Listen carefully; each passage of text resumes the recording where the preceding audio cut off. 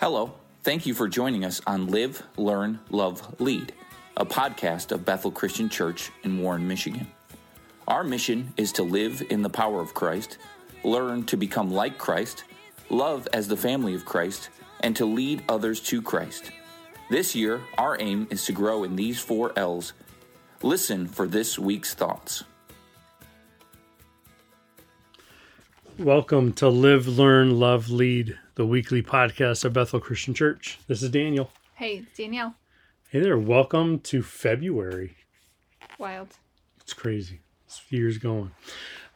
So if you're new to the podcast, this is the time when we get to sit down and talk about this week's sermon. And we go through just a couple of points. You know, we tell it back to one another.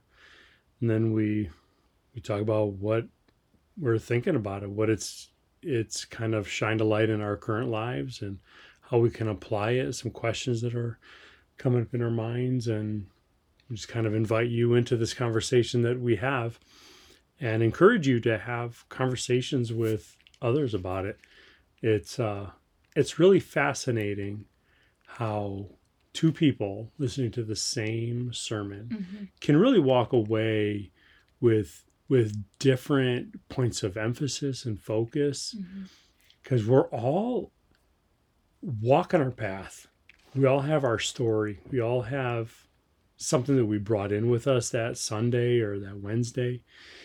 And we're all hearing things through our lenses and filters.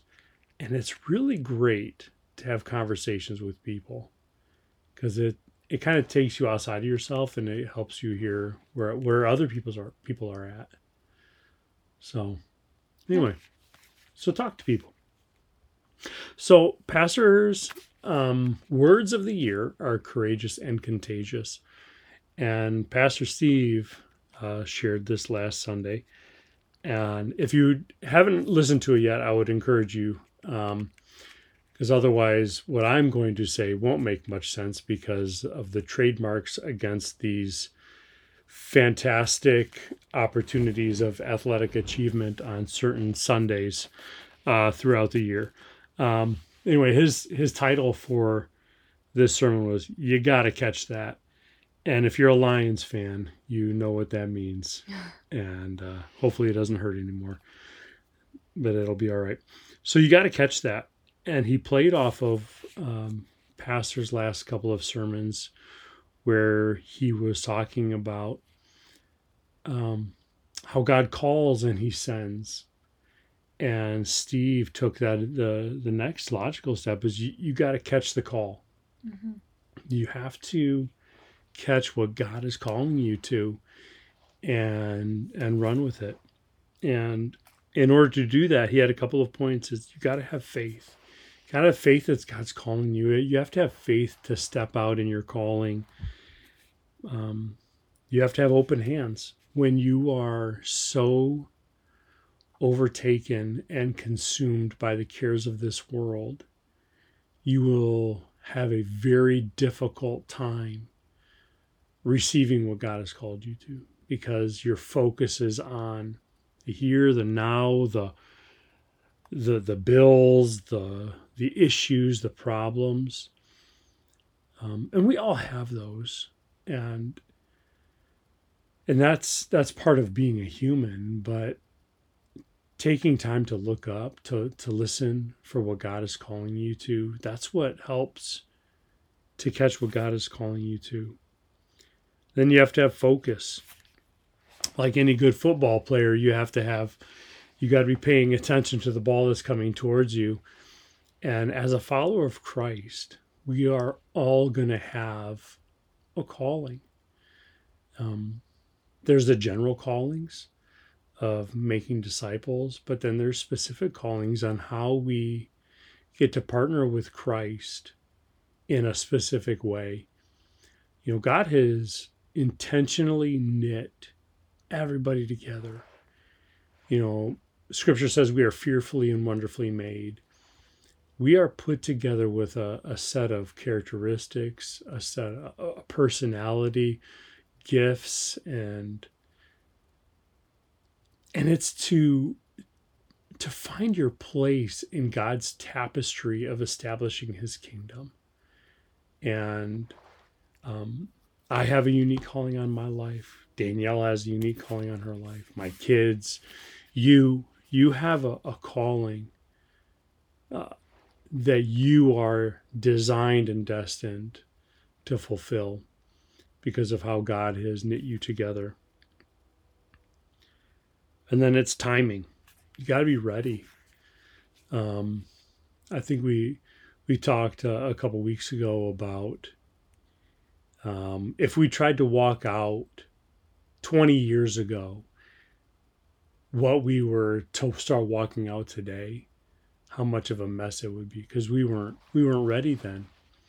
But the timing needs to be right. And so just a big picture of this sermon is you got to catch it. God's calling is there. First, his calling is to repentance,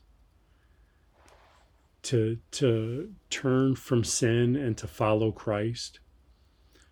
But then beyond that, there's a calling to respond to how to participate in God's dream of establishing his kingdom here on earth. Good. There you go. So that's the narration. That's just what my takeaways were. Is there anything you'd like to add to that?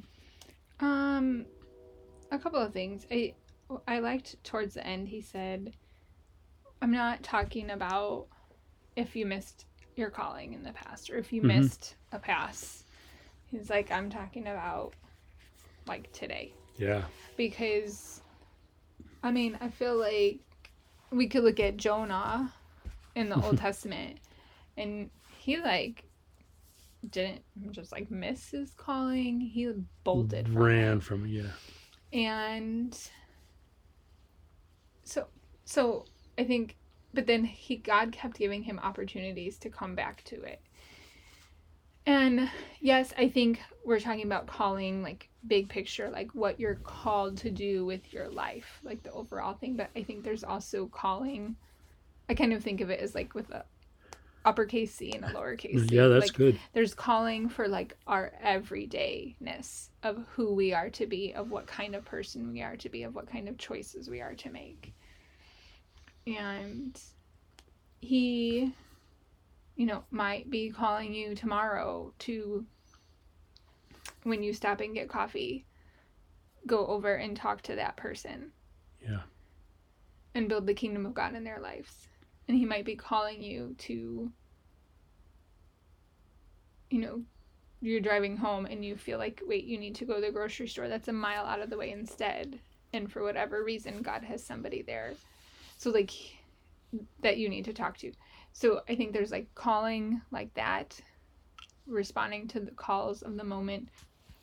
And then there's calling for our life, like the big, like you are called to be a teacher, a plumber, a pastor. I don't know why elephant trainer came into my head. But why not? A scuba diver, a chef, an electrician, like whatever you're called. That's a calling as far as like that kind of way, like the way that you every day build the kingdom of God with our work, kind of like that sort of calling. But then there's also like the calling in our choices, and then of course the calling to follow Jesus and to keep following Jesus. So that I loved so much that we had an analogy the whole time to remind us, to keep reminding us we got to catch it. We can't miss that pass. Because there's consequences much larger. I mean, and if we're from Detroit area, we're familiar with the consequences of missing passes. Yep. But yeah, there's also consequences for our own life. And I don't mean that in like a condemning kind of way, but in the Lord has good plans for us way. And there's people connected to that. Yeah, that's good. And I really liked when he talked about Jesus asking us questions. because Jesus asked the rich young ruler a question, and I actually talk about this with my friends a lot, that in our culture, if we ask one another questions, it's seen of as an attack, essentially. You don't trust me, it's like a challenge. You don't trust me, you don't think I've thought through this, I'm challenging your authority. No. If we love one another, like, why not challenge the assumptions that we have? It's good. And that's what Jesus did. So that's what I was thinking about. Nice. So what are some questions that either Pastor Stephen brought up or that you are pondering? I think like it's just kind of tied to related to the questions, mm-hmm. thinking that, like, what are maybe some assumptions that I have or ways that I see the Lord or see calling that Jesus could ask me a question about so that I can catch it better. It's good. It's interesting imagining Jesus asking me a question about, I mean, really anything. You know, why is that in your hand? So that, why is that your focus? Why is that taking the majority of your day? Mm-hmm. Where's your attention? Where's your attention? That's a great question. Yeah. I don't know if I've ever really thought about Jesus questioning me. But not like... And not like an aggressive way, but hey, what's like a friend, just sitting there. Like a heart check. Yeah, a heart check. Yeah, wellness check. Because he's good. Mm-hmm. And his goodness drives those questions. His holiness. Because his questions are never rooted in pride. Right. And in condemnation. Right.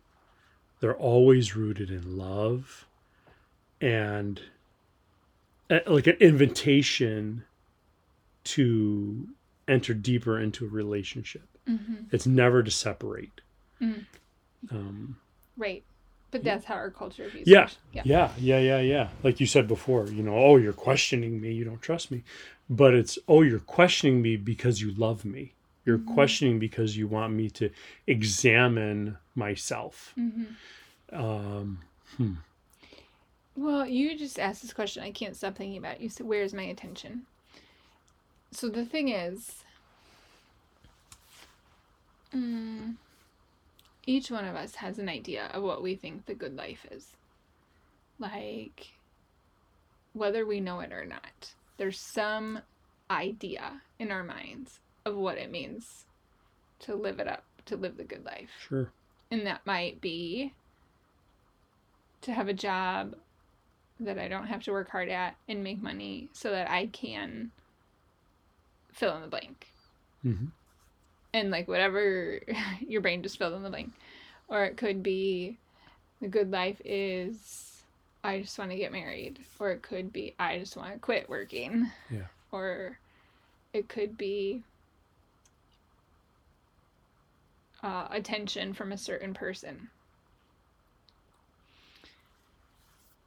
And whether we know it or not, we orient ourselves towards that thing and work towards that thing. We aim our lives at it. And that's what we attend to, whether we examine it or not. And so this connects with calling, and we got to catch it, because if we aren't oriented towards thinking that building the kingdom of God is what the good life is, what are we oriented at? And if we just think in our brains, oh yes, I follow Jesus, I'm a Christian, so I'll witness if I have a track and it doesn't feel scary. but yet we're really aimed at, I guess, like building the American dream or pursuing attention from a different person, our eyes aren't going to be on the ball. We're not going to be able to catch it. So I guess it's an invitation to examine our own selves, our own hearts, and see what we think is the way, like what the good life is for us.